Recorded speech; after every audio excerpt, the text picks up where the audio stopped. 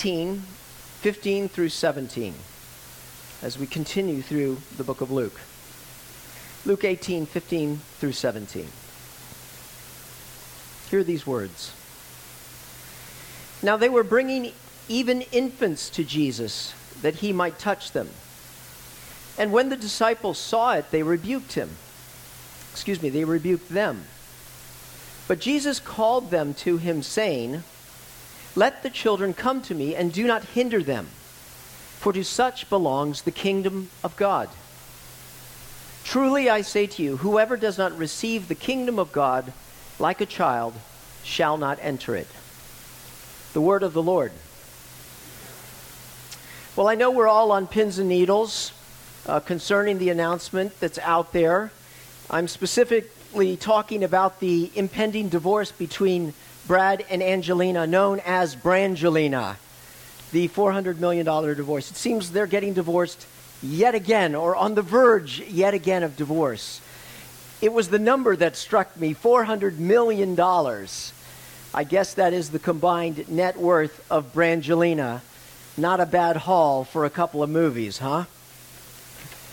I saw something quite astounding yesterday, speaking about net worth. We were down in Norfolk at there was this community arts festival, and so we went down there because I'm a very hipster type of guy. I'm sure you already knew that.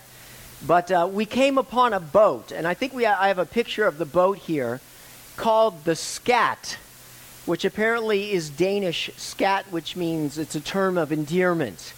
The Scat is 233 feet long. It was moored there, dwarfing the Spirit of Norfolk, in which you take the cruise. It looked like a dinghy compared to this boat.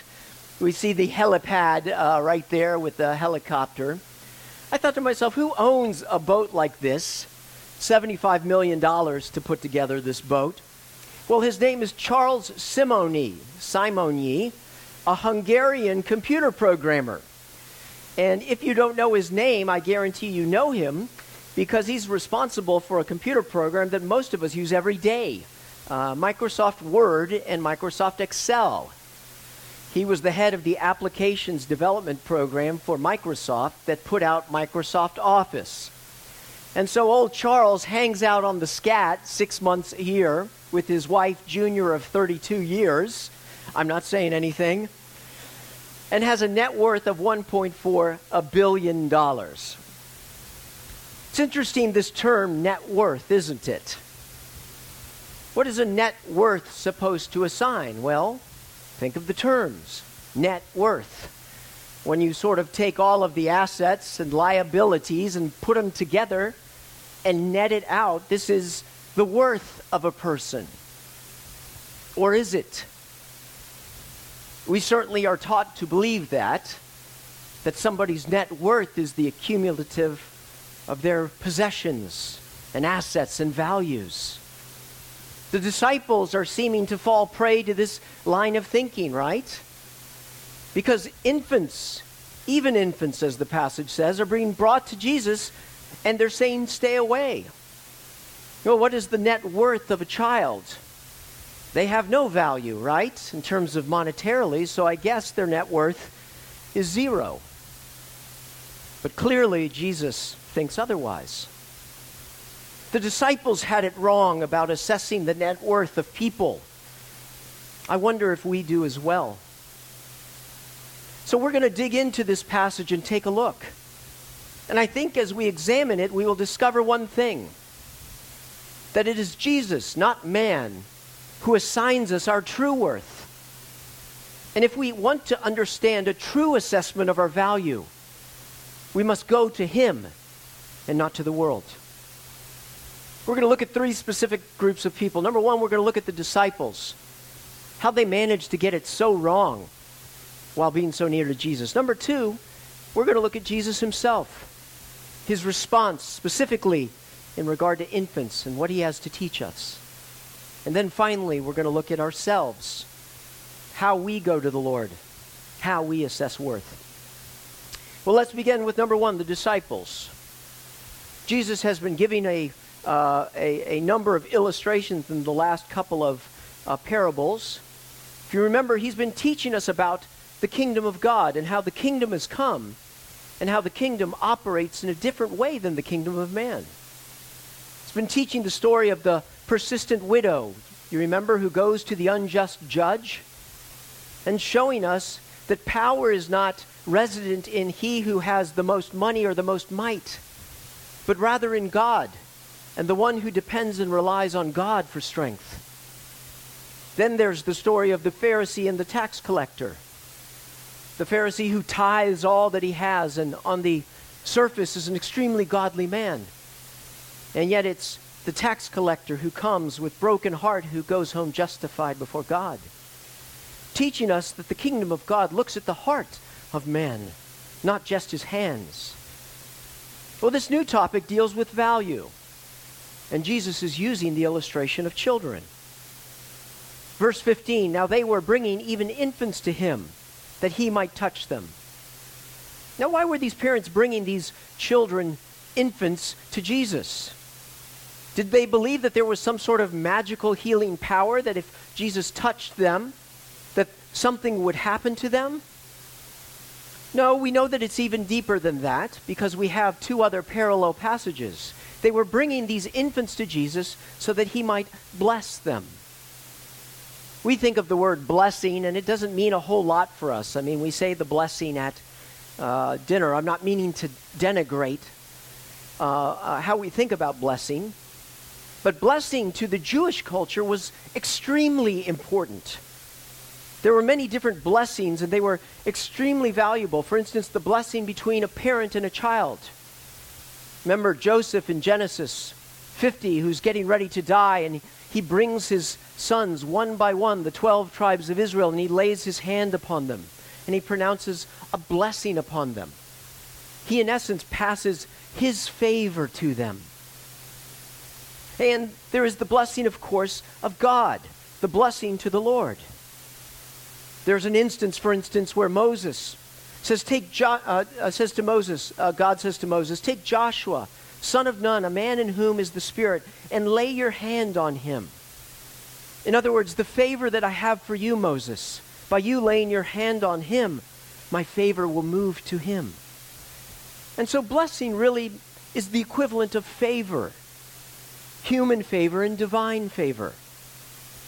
These parents are bringing these infants to Jesus because they want the divine favor of God. And so they present these babies to Jesus. They're bringing them. Well, the disciples will have none of it. And when the disciples saw it, they rebuked them. In fact, we see that they're functioning to hinder people. Whatever they're doing, they're dissuading people from coming. They're turning people away. It's like the disciples have become these bouncers, if you will, that are determining who gets access to Jesus. You know, they're the important people, and there's the hanger-ons, the riffraff. We see other people having functioned in this capacity in the past. Remember the blind people that were shouting out, Jesus, have mercy on us? And the crowd said, hey, stop bothering the teacher. But Jesus, no, bring them to me. Or what about the daughter of the synagogue ruler? The messenger comes, the child is dead, why bother the teacher, the crowd says. But we've never seen the disciples themselves functioning to hinder, to be the gatekeeper. Why is it that they're doing this? Is it that they believe that Jesus has no time for these kind of people, no time for these infants? I don't think so. I think perhaps the reason is that the disciples have no time for this. There are important things to be done. The disciples are participating in the ministry of Jesus, right?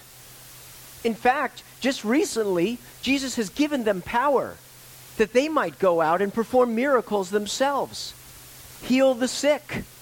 They've been a part of the big picture. They've received power. And so they are taking the place of assuming that they understand the mission of God. But they're still so worldly in their perspective. Jesus has even taught them in the past the values of the kingdom of God. Remember in Luke 9? I preached about this. There was a dispute between the disciples about who would be the greatest. They're arguing. And Jesus brings a little child and has them stand before the disciples. It says, anyone who does not, who is the greatest? It's the one who serves. Whoever welcomes this little child in my name welcomes me. For he who is least among you, he is the greatest. It wasn't too long ago, in fact, one chapter before, that Jesus was warning the disciples and others about leading little ones into sin. It would be better for someone, remember, watch out, don't lead any of these little ones to sin. It would be better for them to have a millstone tied around their neck and thrown into the sea than to cause one of these little ones to sin. So Jesus has been teaching them, he's been illustrating, but the disciples aren't getting it. What has gone wrong? The disciples have lost sight of grace. See, they've forgotten the fact that they were rejects. You know, there was a process by which godly men were chosen to be a part of the ministry, right? You would start out, all the kids would start out at Sunday school, Jewish school, where they would be evaluated on their knowledge of Scripture. And they would continue to get selected out.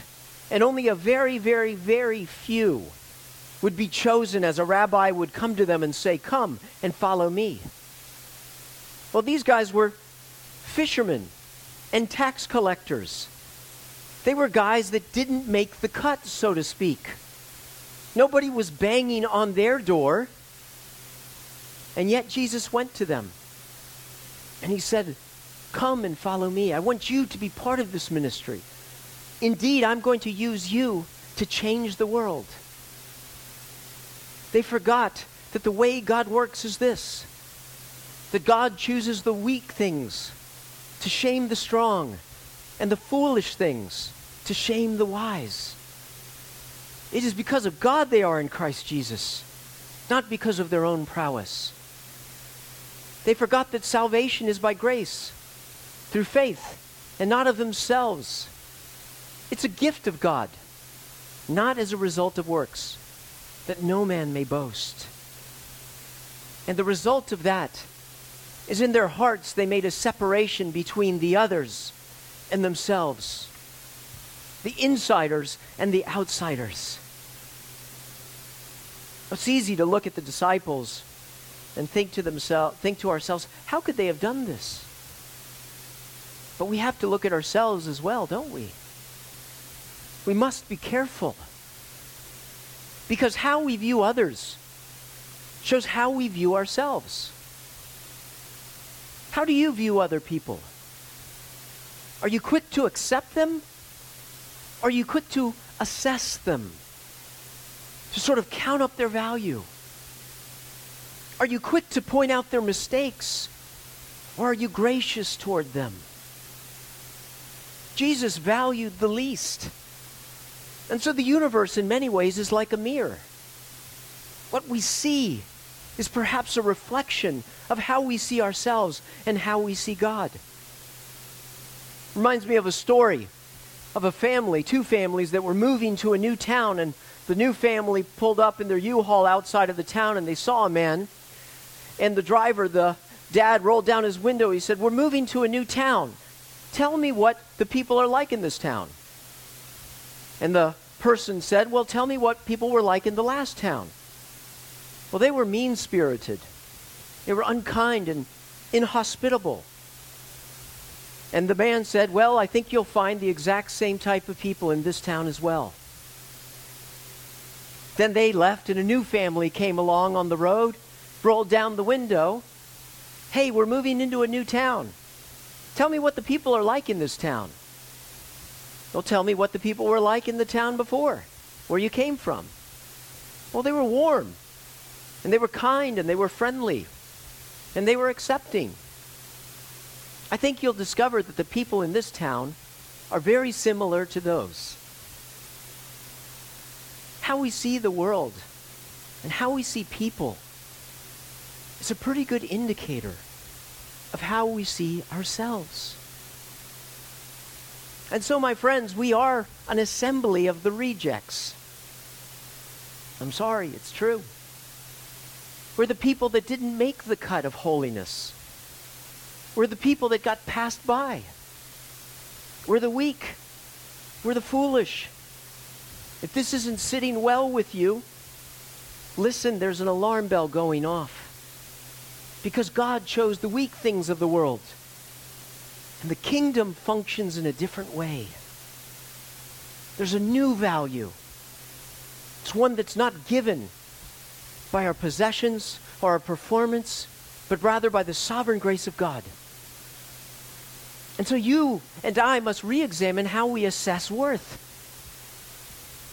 How do you gain friends? Who do you look to? Is it by their assets? Well, they're your boss. They're an influential person. Or rather, do you see with colorblind eyes as to influence? What about the lowly person? The hated person? The person in your lunchroom that nobody sits by? We can only know one type of people if we are understanding what God has done in our life.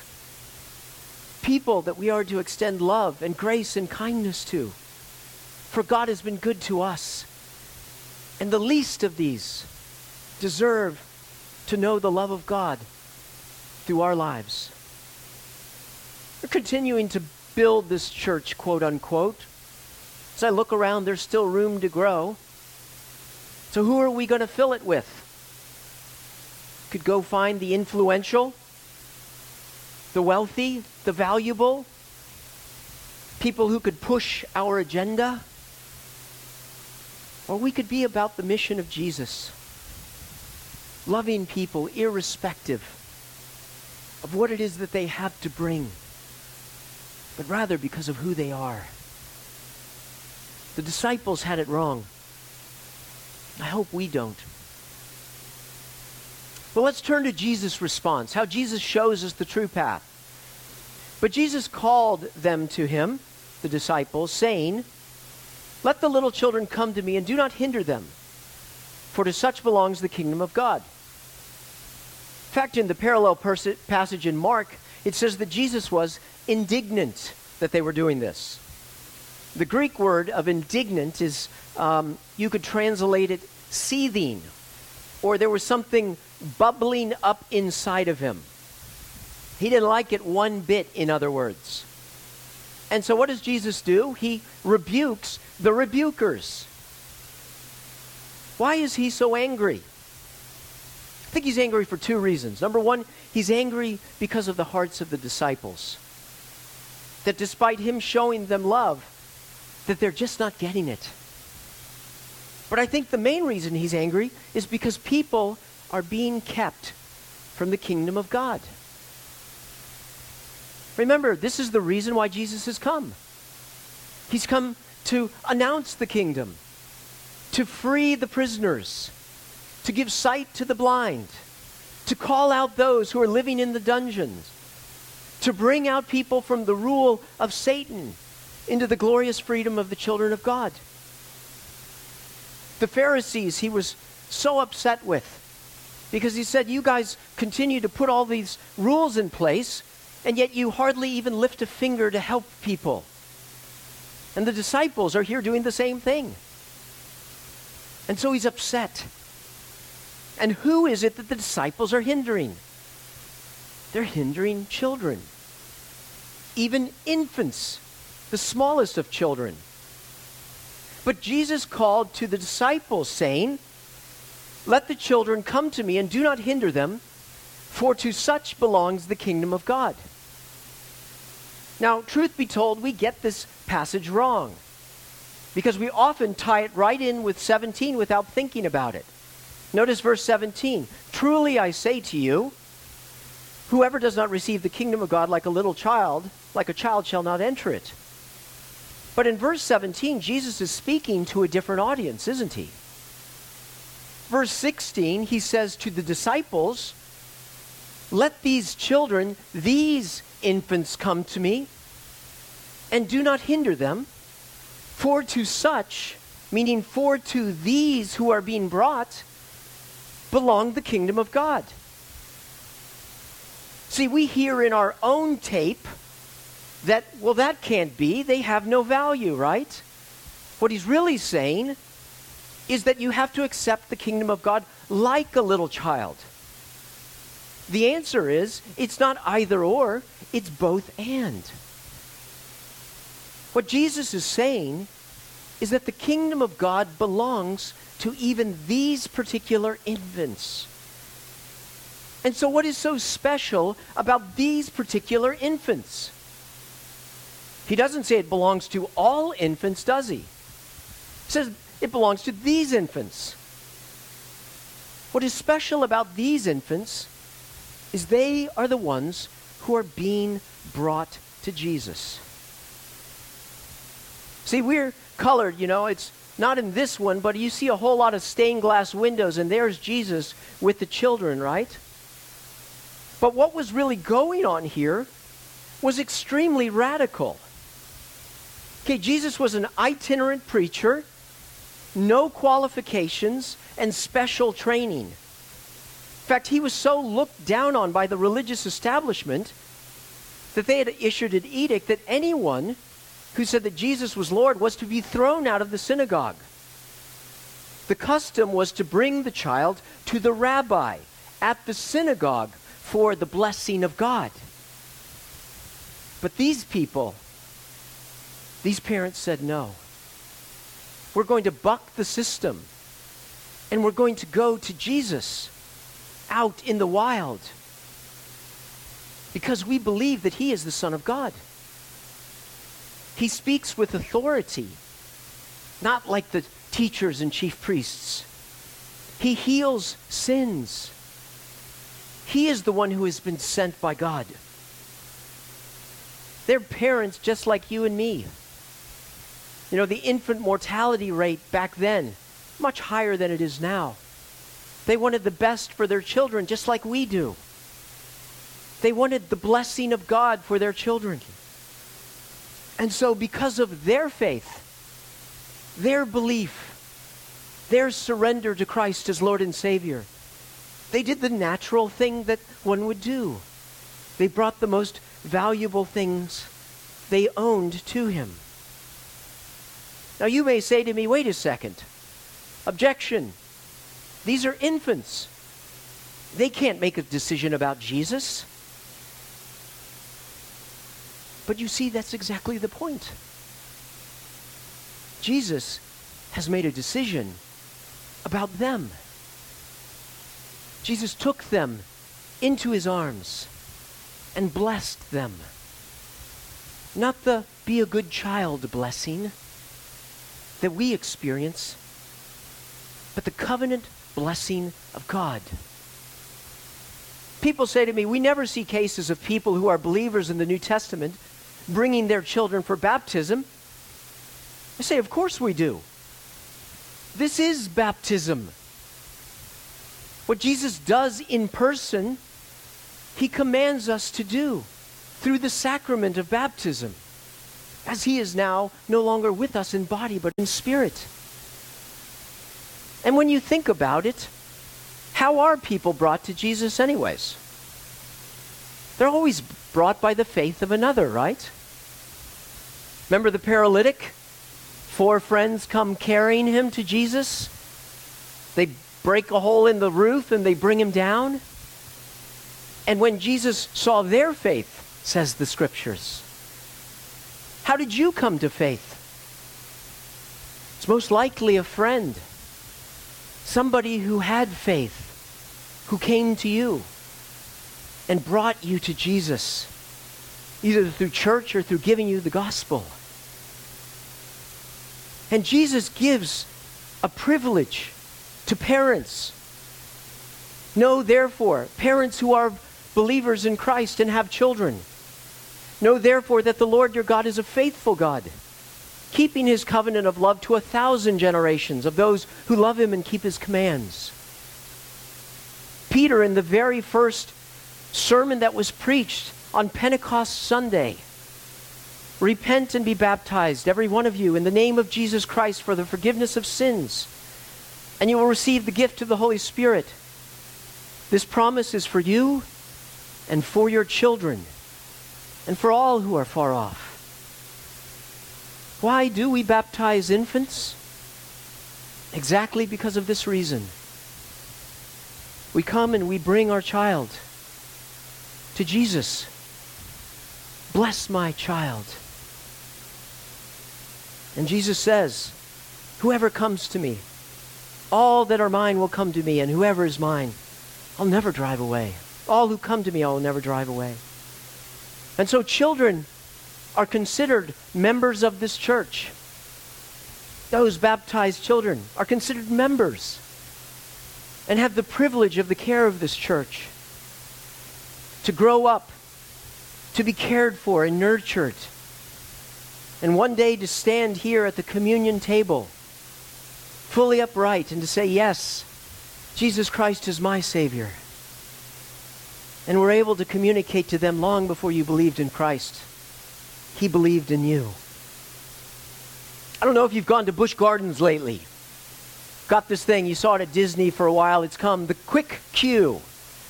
Anybody use the Quick Queue? I think it's $600 to use the Quick Queue or something like that. Quick Queue is simply this. If you pay some extra money, you get to go to the Quick Queue. And the Quick Queue means you can go ahead and go right to the front, so to speak. Don't you despise people who go and are part of the Quick Queue? Every now and then while I'm waiting, I sort of try to stick my foot out, you know? You didn't hear that. Scratch that from the tape. Well, that's not fair, you say. Well, you pay in that instance. But Jesus is saying, you adults and parents who have come, you have the blessing. For I am the one who bestows grace. How I desire. Bring your children to me from a young age, that they may have the covenant blessing and experience all the love and grace that I've shown you. It is very statistically relevant that the overwhelming majority of people that come to faith are children of believers. What does this have to do with us? Two things. The first is that children are valued in this church. Our infants have the same value as you do. Praise God for our nursery workers. For Ann Durham, who we would be lost without, who gives to our nursery.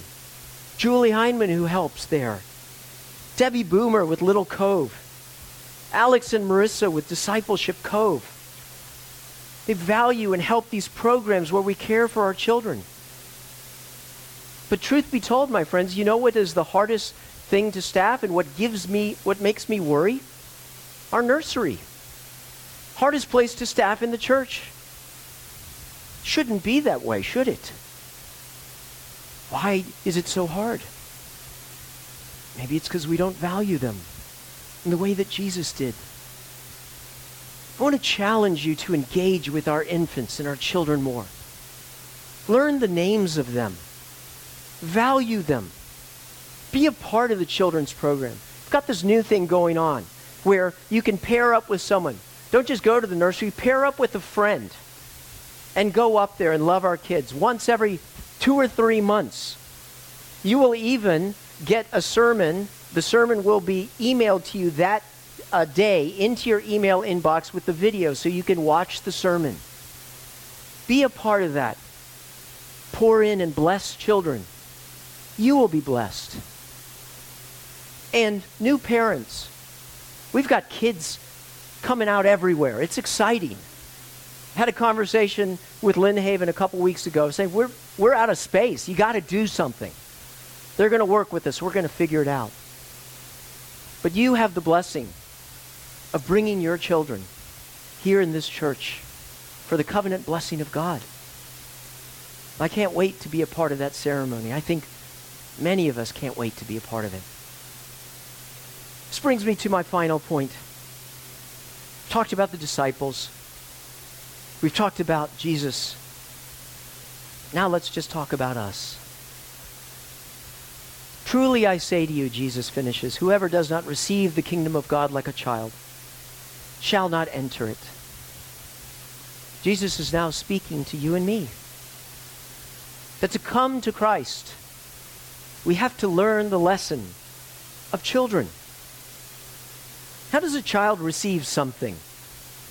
My kids are getting bigger now. I have to resort to logic with them. I can no longer pummel them.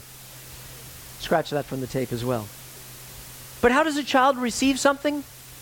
Unpretentiously, eagerly, gratefully, wholeheartedly. They don't come with their list of things that they've accomplished. They don't come, it's not a transaction. They're not looking to make a deal. They come empty. They're fine with being brought, so to speak. Have you come to Jesus Christ in this way? Really come. Is it more of a transaction or a bargain? Or is it more of the faith of a child? Not a childish faith, but a childlike faith. Because if we are to come to Christ, we must come empty. We must come needy. We must come on our knees. If you are a Christian, things don't change once you come into the kingdom of God. Now it's not time to pull up my bootstraps and get to work. I've been saved to serve. It's time to return the favor. We get to come needy. We get to stay needy. Salvation is by faith, and so is sanctification and the Christian life. Lord, you still love me when I screw up? Yeah.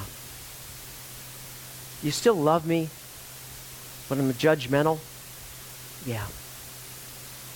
You still love me if I stop doing this or start doing this? Yeah. Because Jesus is the one who assigns us our true worth. Not the world. Not even each other. And so if there's one thing I ask that you do going out of here, that you would go to Him. Him alone. Ask the question. That you might experience a true assessment of your value. The covenant blessing of God belongs to all who would come to Him. And whoever comes to Him, He will never turn away. Let's pray. Father, if we're honest, we're guilty. We give our love based on what people can do for us. Lord, help us to change. Help us to see love as it truly is. You are the giver. And Lord, help us to assign value to each other, to the people at our work, to our family and friends, and especially to our little ones, Lord. Let Redeemer be a place where people say how they love their children, how they love their infants. That was your heart's desire. Let it be ours also. We pray this in Christ's name. Amen.